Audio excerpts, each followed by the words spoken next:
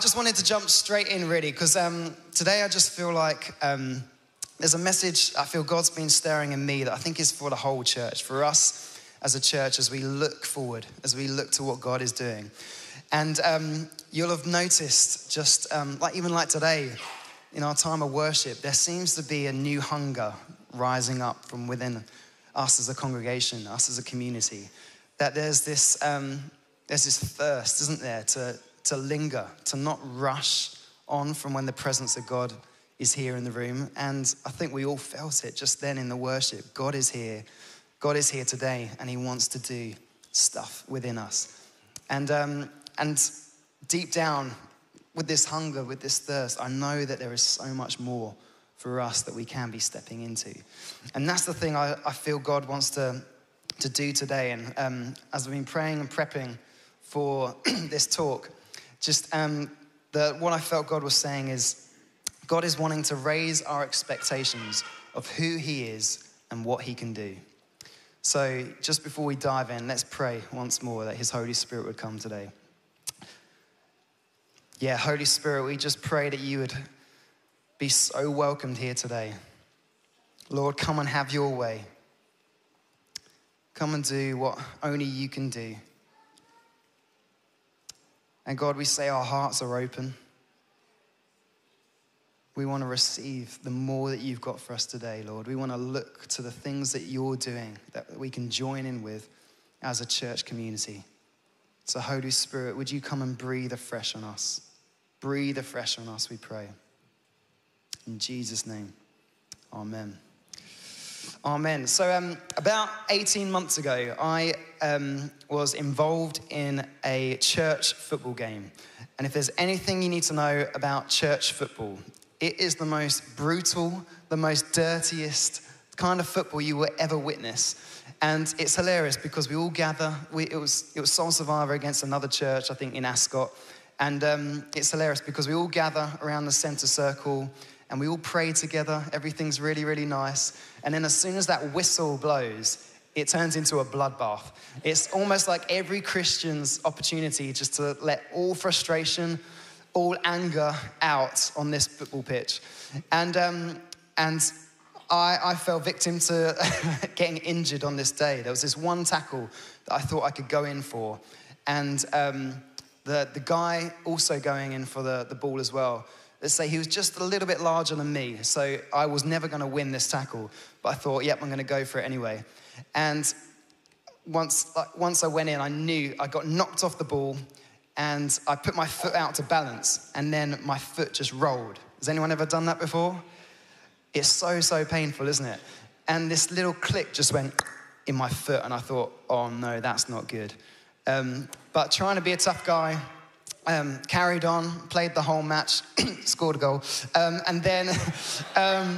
But at the end of the game, it got to a point where I thought, oh no, this is still hurting quite a lot. It's not just a normal injury that I can walk off. And so managed to drive home and then got to the stairs for our flat at the time and suddenly realized I couldn't actually get up the stairs. I had to hop up very awkwardly and got in, took my football boots off, and my left ankle had just swollen into this massive melon-sized foot. It was disgusting. I couldn't even show you the picture this morning because it's that disgusting. It was bruised, everything, and I thought, oh no, this is quite serious. But again, trying to be a bit of a tough guy, left it a week and walked on it. And funny enough, went on a school trip, my son's school trip around Whipsnade Zoo. And someone told me afterwards, Whipsnade Zoo is actually the largest zoo in the UK. So we're walking around for 2-3 miles on this dodgy foot, holding all the water for the kids. But after about a week, I gave in. And there was this one night where I couldn't sleep. It was so painful. And I thought, right, I've got to go to the doctors and do something about this. So Susie, my wife, drove me to the hospital, A&E, and I got to the reception. And of all the people you can get at the reception desk was Luke Skinner, who's he comes in the evening. And funny enough, he was playing in the football match that I got injured on. And instead of being greeted with like, oh, how can we help you, sir? It was just this little bit of laughter just going, you've so broken your foot, mate. And I thought, brilliant. So there I am waiting for 4 hours. He didn't even get me to the front of the queue. No church benefits or anything. And went in, had an x-ray, and there it was confirmed. They showed me that I broke the back of my ankle. And there was this lovely crack through it. And I thought, oh no, this isn't good news. And so they gave me a boot to put on. And the instructions given by the doctor were to not put any weight on this foot, just to have it raised at all times. And so I called my wife Susie again, and she came and picked me up, and much to my delight, I shared the news that I've got to rest for 6 weeks, just as we were entering the summer holidays with 2 very active kids. And so it went down really, really well. But and so there I was, resting. They were the doctor's orders. In fact, I've got a little picture of me obeying the orders in my little boot there, resting up really, really well. But it was a really, really long 6 weeks of just waiting for that moment when you could get up and walk again. And there came that day after 6 weeks where I knew this was it. We were going in. I was so excited just to be able to take this horrible boot you've been wearing for 6 weeks off. And we got there. The doctor said, okay, right, it's time to get up and walk. And going in, I was thinking, I can't wait to walk. I can't wait. And then when the doctor said those words, everything in me just went, I can't do it. I can't put any weight on it. I haven't used this leg in so long. And it's this alien feeling that I don't feel like I can go to. I was hesitant. I was nervous. And I wonder for many of us today that when we hear that call of God on our lives, that whisper, we feel the same way. You know, we want it, but when it comes to it, we're hesitant. We feel battered. We feel distant, and we don't feel worthy enough to step forward. And all sort of expectation, excitement to step into the presence of God has just gone. But I really believe this is the word God has in store for us as a church today, that there's more he's wanting to do. He's wanting to raise our expectations of what he can do and who he is. And so, you know, this year has been crazy, hasn't it? And the whole time, God hasn't left us. God isn't done with us. He's been so close to us every step of the way. He's near today, and he wants to increase his power. He's desperate. He's so desperate to reveal his heart even more to us. And so where I want to start today is, you would have all heard this story before, the story where Jesus heals a man at the pool of Bethesda. And so let's give it a read. And in this story, we see what God does when we respond to his word. So if you've got a Bible, turn to John 5, verse 1 to 14. And it should come up on the screens. There we go. From Galilee, Jesus returned to Jerusalem to observe one of the Jewish feasts.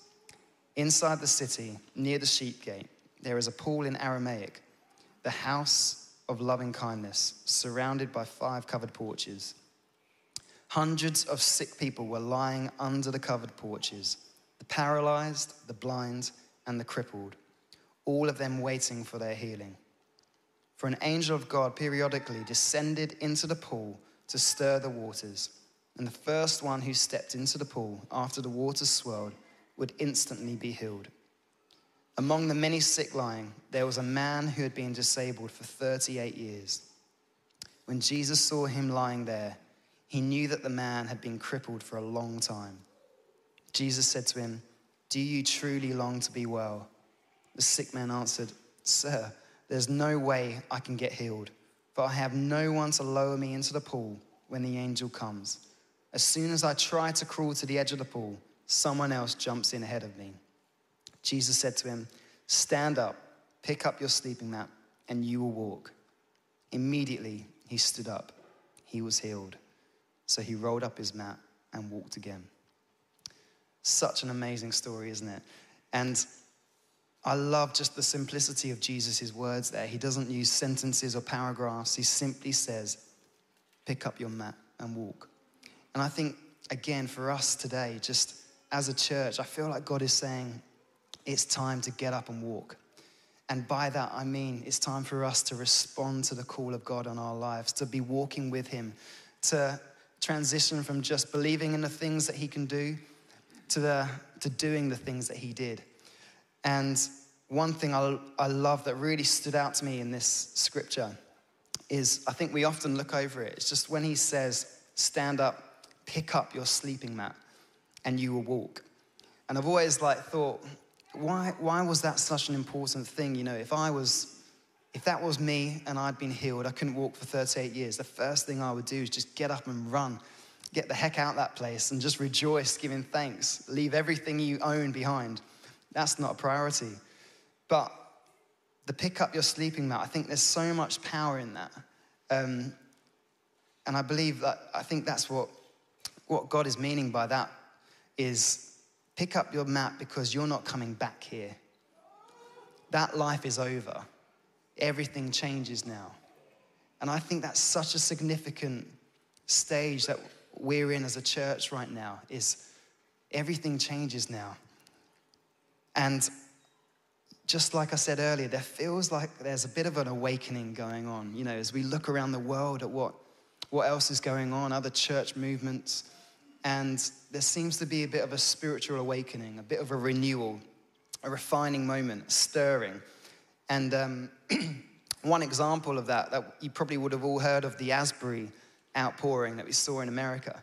And I don't know about you, but I was tuning in most days just to see what God was doing.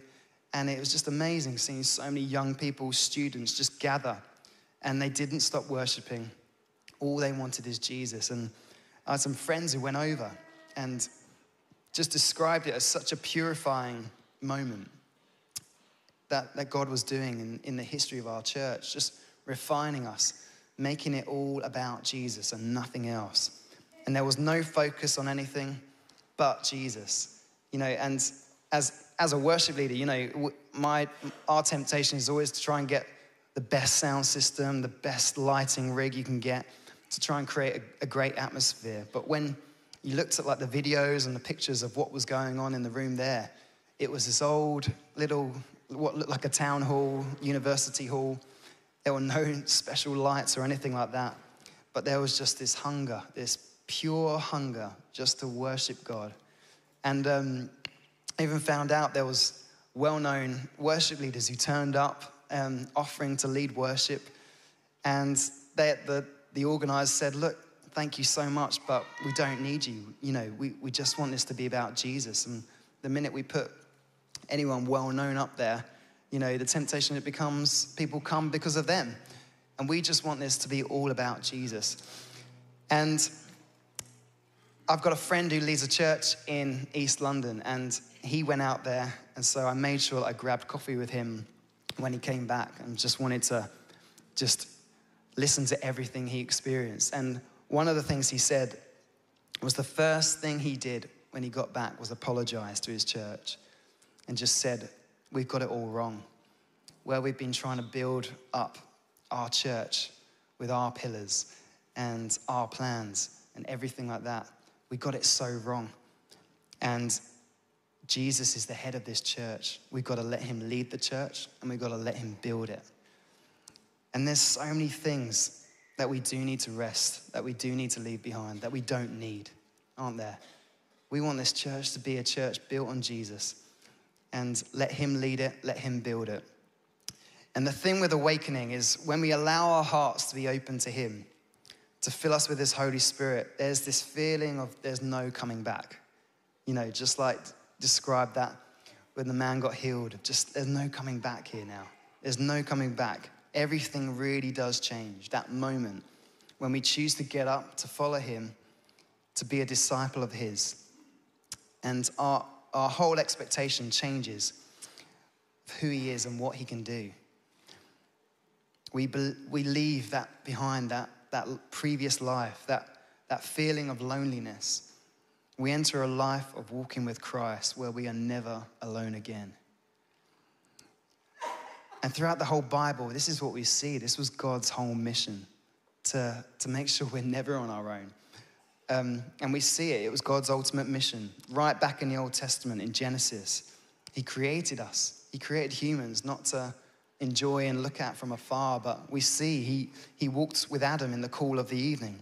He was always finding ways for unholy people to access a holy God.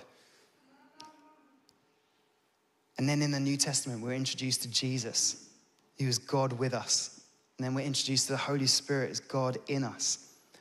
And in Revelation, we see the dwelling of God with his people. The mission of the whole Bible was one of God doing everything in his power to remove the distance between us and him. And we see that in Revelation 3, verse 20. It says, "Behold, I am standing at the door knocking.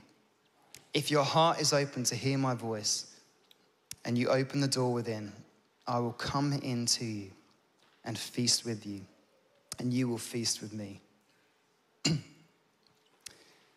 I love that.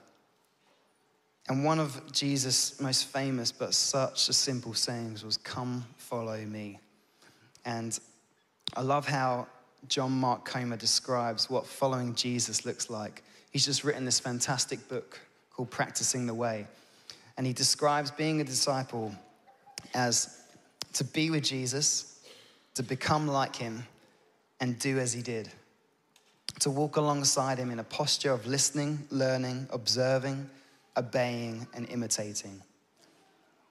And I love that. Again, it's just so simple, but I long for us as the church, for us in this next season of our story, for us to know what God can do, and for us to move from a place of simply believing to believing and doing, to doing the things that Christ said we'll do.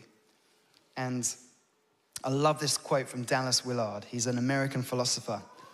He said, "The greatest issue facing the world today, with all its heartbreaking needs, is whether those who are identified as Christians will become disciples, students, apprentices, practitioners of Jesus Christ, steadily learning from him how to live the life of the kingdom of the heavens into every corner of human existence." And I just think that sums up everything I long for us to be as a church. In a world where there is so much uncertainty, isn't there, with finances. There's a war on our doorstep in Europe. And it fills us with so much fear and anxiety. But the biggest issue of them all is for us as Christians to live like Christians. This is what I feel God is calling us into. From believers to doers, to doing and believing the things that Christ said we will do. And I've got a friend who's an American pastor. He's called Nick Fox.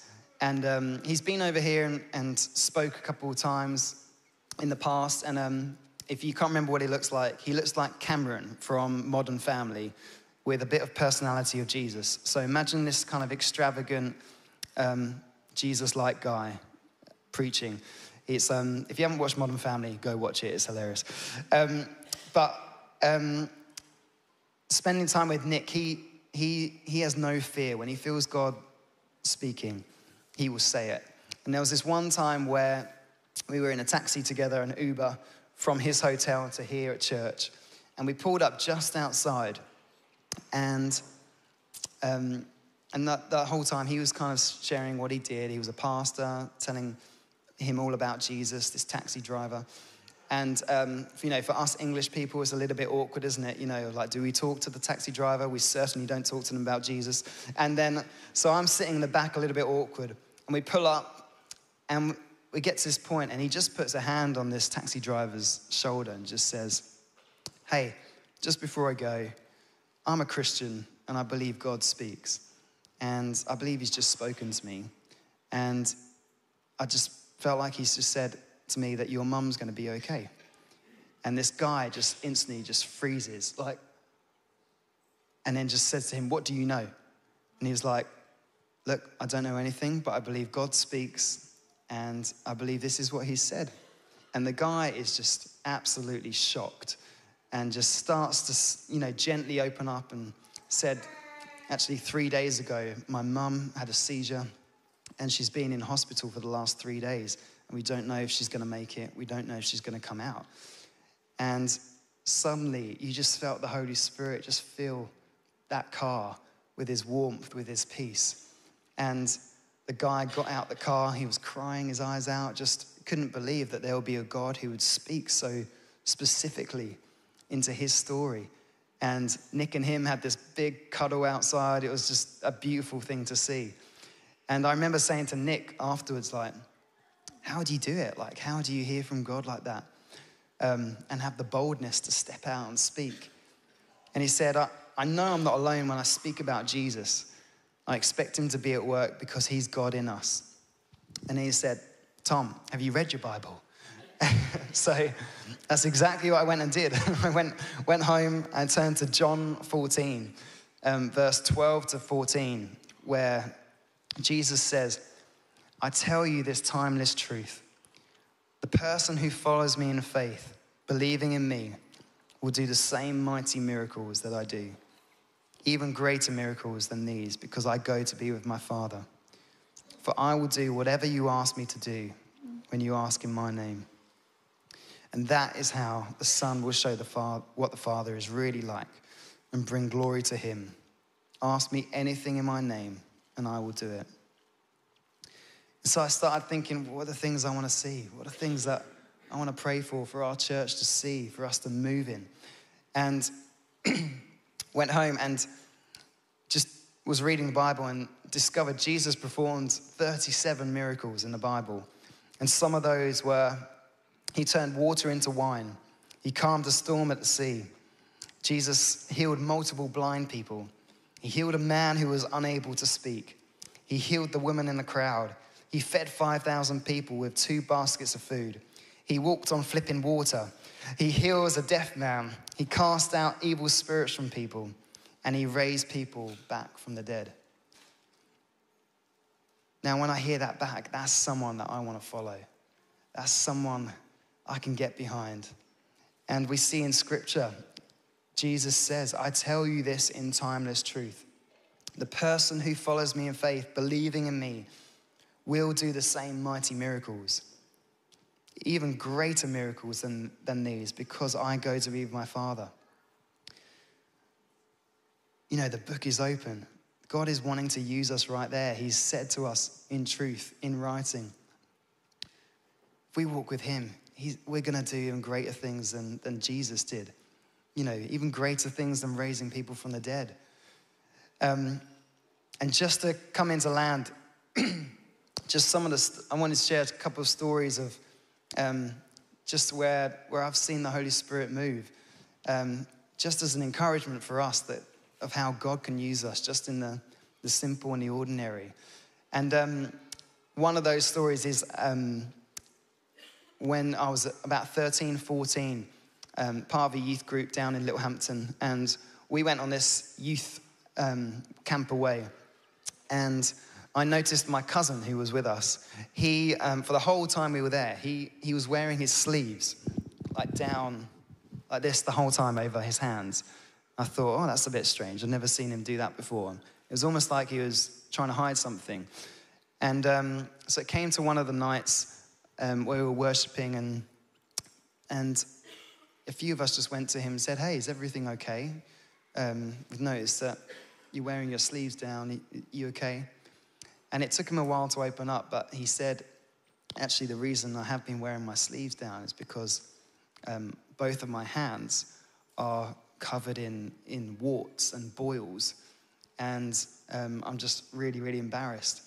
And so a few of us gathered around him and we prayed, and he showed us his hands, and there were quite a lot of warts and boils. It wasn't nice to look at.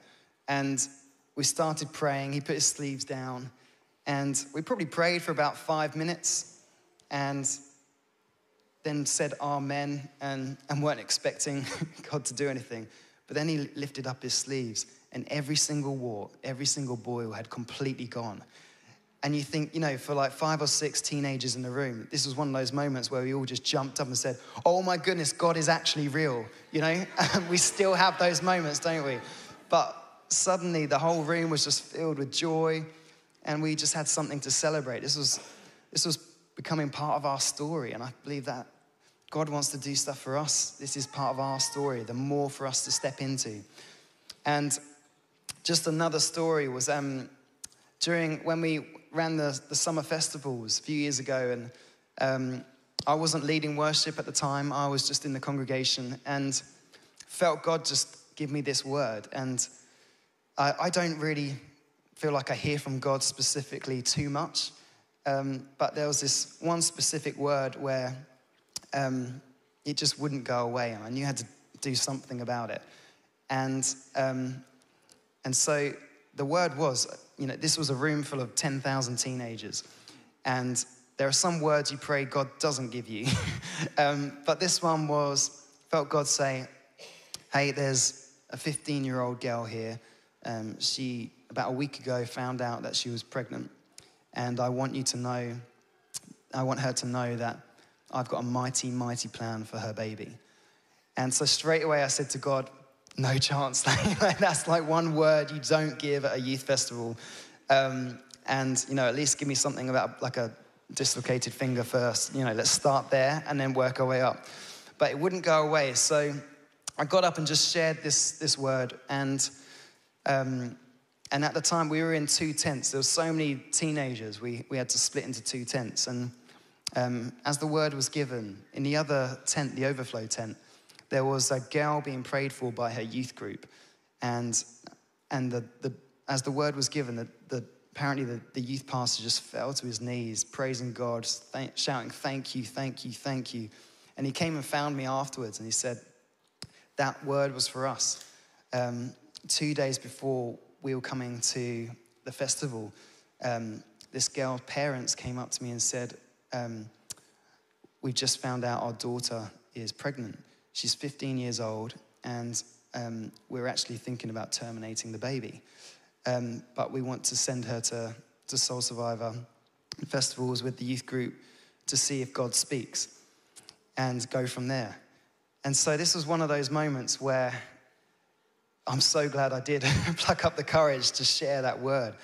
And, you know, God is good. That little baby is alive. He is well today. I met him a couple of years ago. His name's Noah. And, you know, I had a great cuddle with him. We were invited to go and lead worship at his church, and still waiting for them to make me godfather.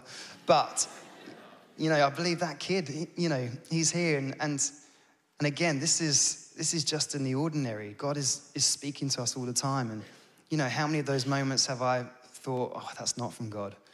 But I believe this is, as we respond to God's word, as we get up and walk, these are the stories that we're going to be walking into. And just even last week, I was leading worship at a New Wine event up in Birmingham. And one of the organizers came up to me and said how he used to bring his youth group here. And they'd always, like there was this one time where they all got, had this amazing time of worship and filled with the Holy Spirit. And then they went to McDonald's. And apparently that McDonald's at the end of the road is so famous for God working and for people becoming Christians in. I had no idea. It's legendary, apparently. So he starts telling me there was this one moment where they went over there, they all got their cheeseburgers, and then suddenly a few of them in the youth group started getting oil all filled on their hands, and they were pouring it into empty McDonald's cups and not drinking it, but there was gold dust on the table, and God was at work, and suddenly all these people were seeing what's happening in McDonald's, and they're starting praying for people. People were becoming Christians in there. They got kicked out because it got too rowdy, and they went out into the streets, and people were still being prayed for. But these are the stories that I believe God has for us to step into as a church. So they're just a few stories, and just to finish, just want to go back to that story about Jesus healing the man who couldn't walk by the pool. And I thought we'd watch this short video from The Chosen. So it's really good as a visual representation of the story. I love it. So let's watch this.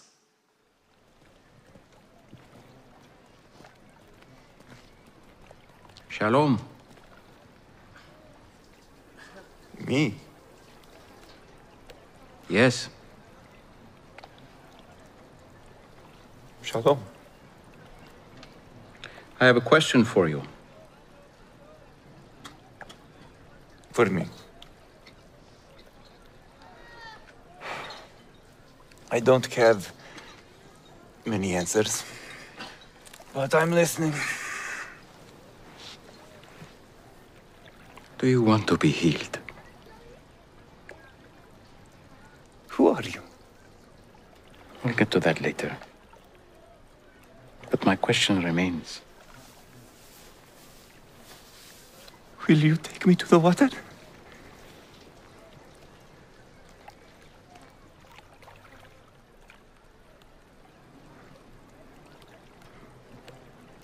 Look, I'm having a really bad day. You've been having a bad day for a long time.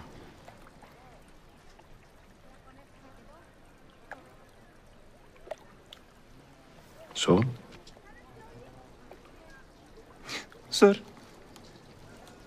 I have no one to help me into the water when it's stirred up. And when I do get close, the others step down in front of me. And so... Look at me. Look at me. That's not what I asked. I'm not asking you about who's helping you, or who's not helping, or who's getting in your way. I'm asking about you.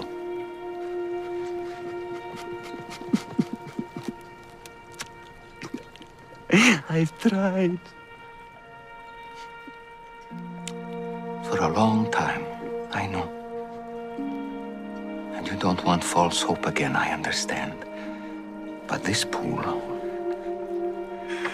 it has nothing for you. It means nothing. And you know it. But you're still here. Why?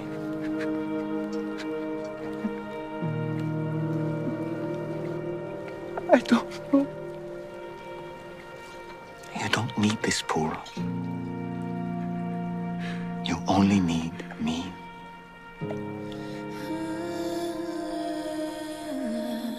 So, do you want to be healed?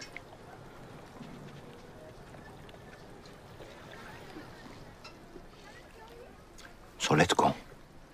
Get up, pick up your mat, and walk.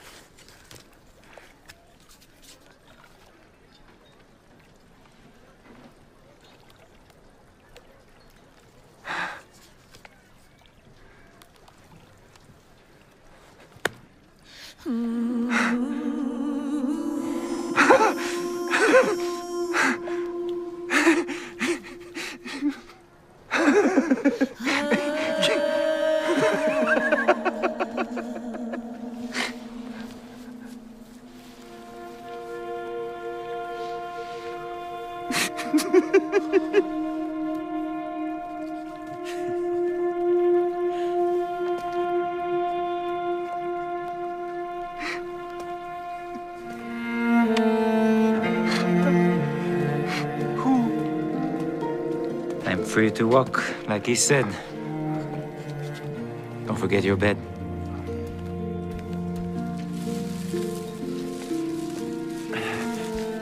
Why does this matter? Because you're not coming back here. That life is over. Everything changes now. Amazing, isn't it? I may have nicked that last little bit at the beginning of the talk.